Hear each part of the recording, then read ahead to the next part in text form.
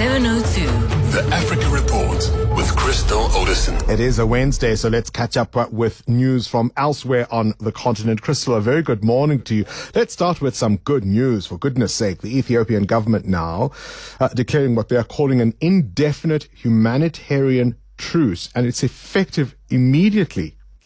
Yes, good morning, Bongani. I absolutely agree with you. Good news. You know, after 17 months of fighting between government forces and the Tigrayans, finally there's a ceasefire, which means that humanitarian aid can now finally arrive. I mean, we're looking at millions of people that's been cut off from the world, Bongani.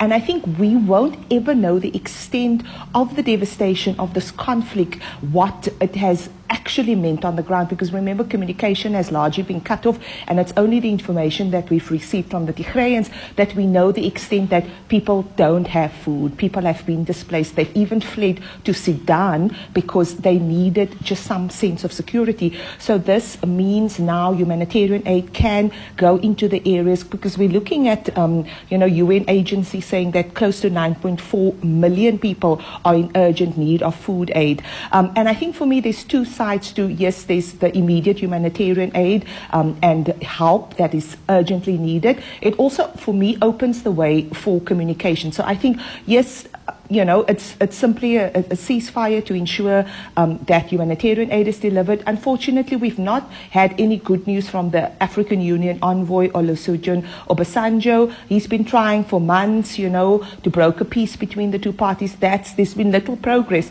So some analysts point out that, look, you know, there's little trust between the two groups. That's a fact. But by allowing humanitarian aid, you create enough trust, Bongani, to pave the way for perhaps ceasefire talks, and then, you know, opening up for more dialogue, and eventually, you know, you can have some sort of agreement. However, some others on the other side say, look, you know, both sides, you know, they will allow aid to arrive, but they won't, you know, give you an exact free hand to see exactly the extent of the human rights abuses, because that from both sides the toll might be very high. But I think for now, Bongani, I want, like you, to be celebrating that millions of people will be able to access aid, and I think it's a start of some sort of truce that we're going to see in Ethiopia. You talk about both sides, but of course the thing that keeps striking me is that, you know, part of who is driving this process is a Nobel Peace Prize laureate. And that's just something I can't get over. All right, let's talk football now. It's the biggest sport on the continent, and yet how much do we know about its inner workings on the continent?